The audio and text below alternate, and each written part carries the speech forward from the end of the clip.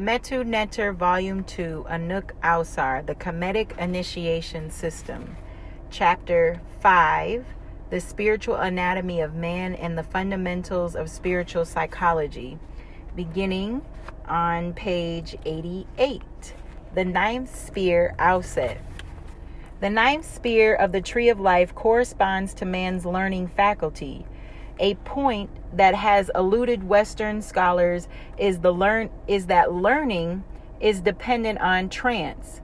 In a mediumistic mode, it is characterized by a mental state of lack of discrimination, hence total receptivity. It involves a process of memorization or programming that is not limited to mental events, but is extended to the animal spirit and physical body and their psychological and emotional functions, i.e., every established behavior is a memory, since we cannot learn, that is, established any physical, emotional, or intellectual performance without trance and memory. It has been designated in the Canaanite Kabbalah as the foundation of the Tree of Life. The Western suspicion and misunderstanding of trance is the reason why it is not cultivated as a skill in the general population. This is the reason for the future of the majority of Westerners to develop their higher mental and spiritual faculties and their inability to effectively cope with and transcend their emotional dysfunctions. Were Westerners an enlightened people, we would see such courses in schools as Trance 101, 102, etc.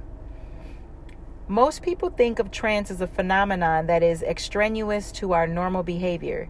In fact, we will see that it is an essential and ever-present aspect of our being. According to the spiritual tradition, the uninitiated is in a perpetual state of trance with the elements, habitual ways of thinking, emoting, desiring capabilities that define his or her personality. Spiritual cultivation from this perspective is a process of detrancing or dehypnotizing consciousness away from the personality in order to reestablish the identity with the divine self. In other words, it is a process of awakening.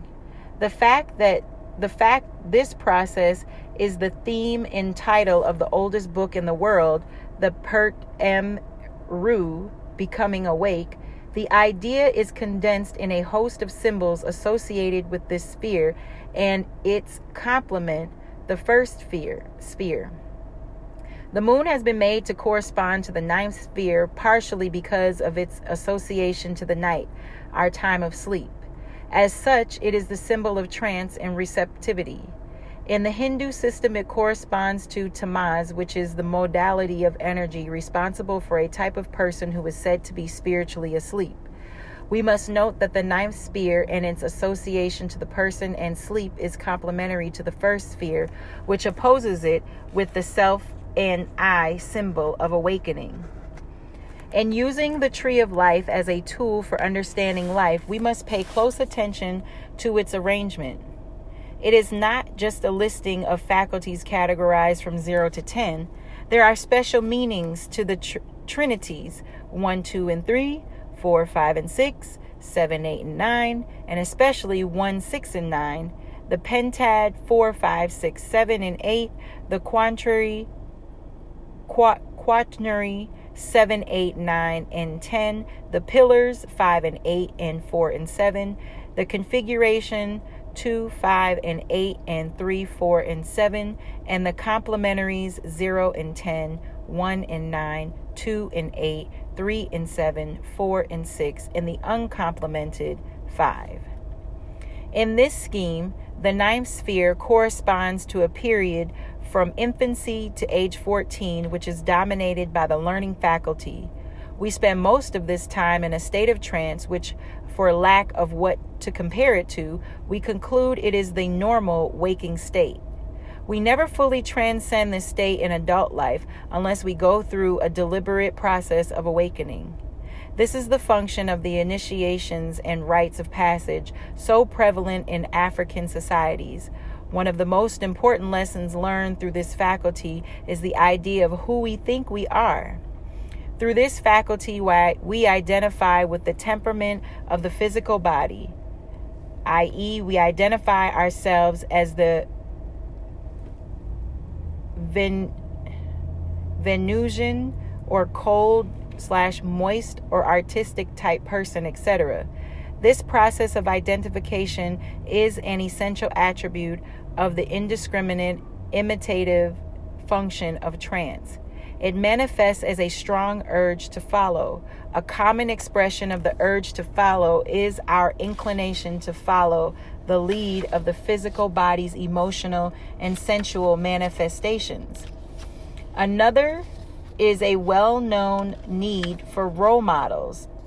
While in Western societies, this urge has been answered with the concept of providing exemplary people, fictional heroes, etc., as role models. The African concept is based on the recognition that buried within the spirit of everyone are intelligences that hold the blueprint for the correct expression of each personality type. The Western approach is flawed by the fact that we can never know how the role model marshaled all aspects of the mind and psyche to overcome the obstructions to success. The African approach is based on the fact that within everyone are intuitive functions that can be activated by everyone to gain guidance for the correct expression of our natal personality. For example, rather than seek to emulate great men like Gandhi and Dr. King, we would seek, following the African approach, to discover which inner shaping forces of personalities were responsible for their attainments and awaken those within ourselves that they may guide us in the same manner. In this context, the achievements of people, besides serving as great fountains of inspiration, will serve as examples of the expressions of specific principles residing within each of us. If Dr. King's great accomplishment in life resulted from working of the solar or Heru principle within him, and my natal personality corresponds to Heru, then Dr. King's biography can serve as a guide to understanding the inner principles shaping my personality. Place a Venusian type and a solar or Heru type in the same situation, and they will meet it with all different set of inner faculties. For Dr. King's life is truly serve as a model for me that which responds to challenges from without and within must be the same faculty. The true guidance, however, can only come from within. As these intuitive centers of the personality are aspects of Neter, styled themselves as aspects of Neter. They are called Neteru, which have been translated as deities, demigods, angels, orishas, etc. For this reason, many Kamau styled themselves as incarnations of a particular deity. The practice is followed in many other parts of Africa. The Yorubas of Nigeria refer to people as children of a particular orisha. An important part of their spiritual initiation system involved the expansion of the functions of these personality intelligences. Thus, the person was initiated into this or that orisha. The same was the Kamau, the Canaanite, the people of Indus Kush, etc. We will later see that the trance process of awakening the powers within to seek guidance among other purposes in the essence of worship. As the forces awakened are different aspects of Neter from the highest to the lowest, the African takes God as his or her role model and guide. In taking humans as their models, Westerners can be said to worship man above God. At best, it is a contradiction to their claim of worshiping God born of ignorance, and at worst, it is an atheistic position. What is most important to us at this point is the realization that all of these functions correspond to the outset faculty at the 9th sphere of the tree of life. We noted earlier that the 10th sphere corresponds to the R complex and limbic brain centers. which are the chief mediators of the animal functions of our being. At a later point in evolution, nature introduces a higher brain center to serve as mediator of mental and intellectual activities. This is the cerebral cortex. A distinctive feature of this brain structure is its division into two hemispheres, one for each of our two most dominant modes of perceiving and thinking about the world. The left hemisphere corresponds to verbal thinking and aural perception, while the right side is visual. What concerns us at this point is the fact that the ninth sphere faculty corresponds to the lowest point of unification of these two hemispheres. However, it is wholly visual, which accounts for about 80% or more of its mode of function.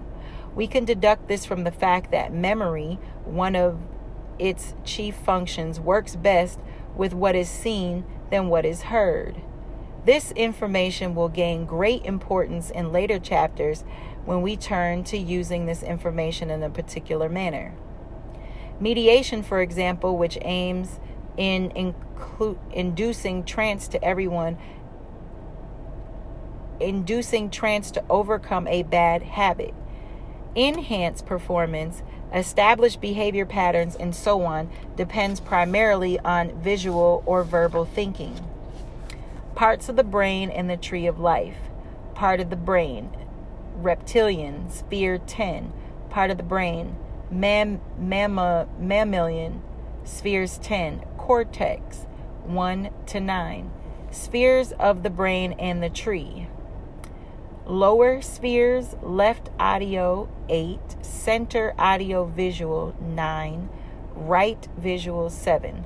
Upper spheres, left audio 5, center visual 6 and 1, right visual 4. Note that the second sphere is visual in its perception but verbal in its actions. The third sphere is verbal in its perceptions but projects images in its mode of action.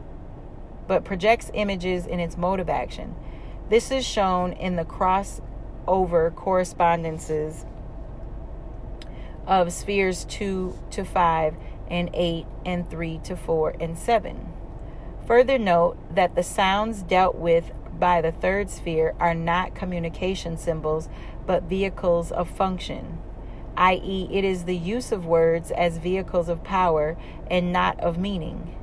The words manifested by the second sphere, although they are vehicles of meaning, these meanings do not derive from the conventions set up by men, but are inherent to the relationship between a word of power and the things it creates. The eighth sphere, Sebek. The eighth sphere of the tree of life corresponds to the lower functions of the left side of the brain. It is the faculty that is in charge of giving verbal expression to our perceptions, knowledge, feelings, and conceptions of reality based on external communications.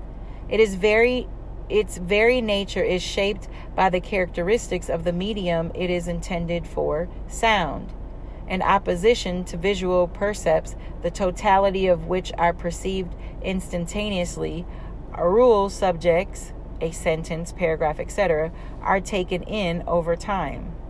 The left side of the brain, therefore, takes in reality as pieces of verbal information and thus breaks the world into an infinite array of separate and isolated symbols. It gives names to things, defines, and describes them.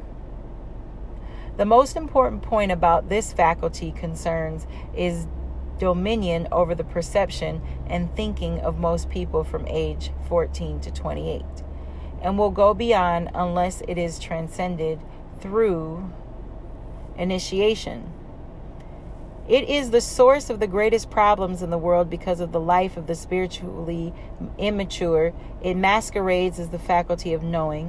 Whenever we want or need to know, it interposes a verbal symbol, a name or definition between us and the reality we are seeking to know.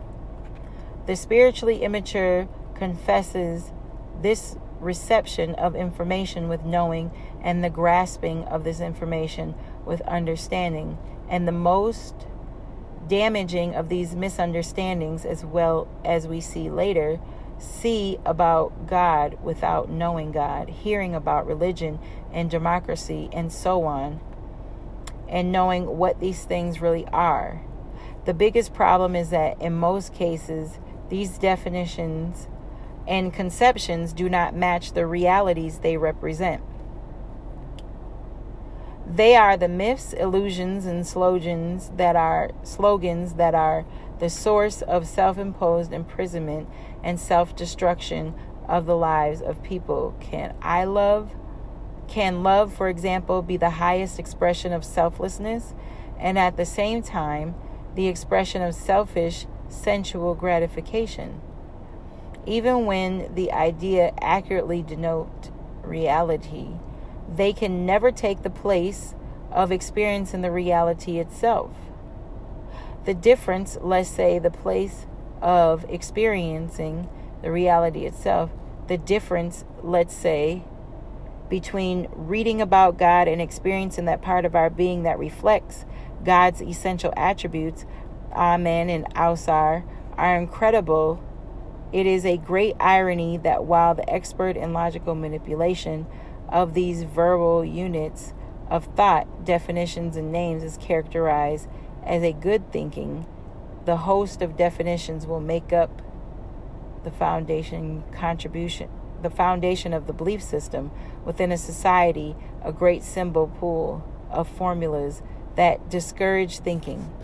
This is why we can have such a widely held contradictions as the coexistence of the idea that man is an animal, and at the same time the claim that there are four kingdoms, i.e., if there is an animal, then he must be a number of the animal kingdom, yielding thus 3 and not 4 kingdoms. And you don't need a doctorate to figure this out. All you need to do is stop hearing your way through life. Start seeing. We will see that before we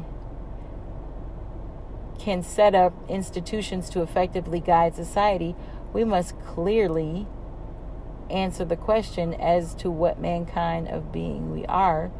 Are we animal, human, or etc.? Your answer will determine the character and direction at your institution of family, government, economic struggle for liberation, etc. will take place.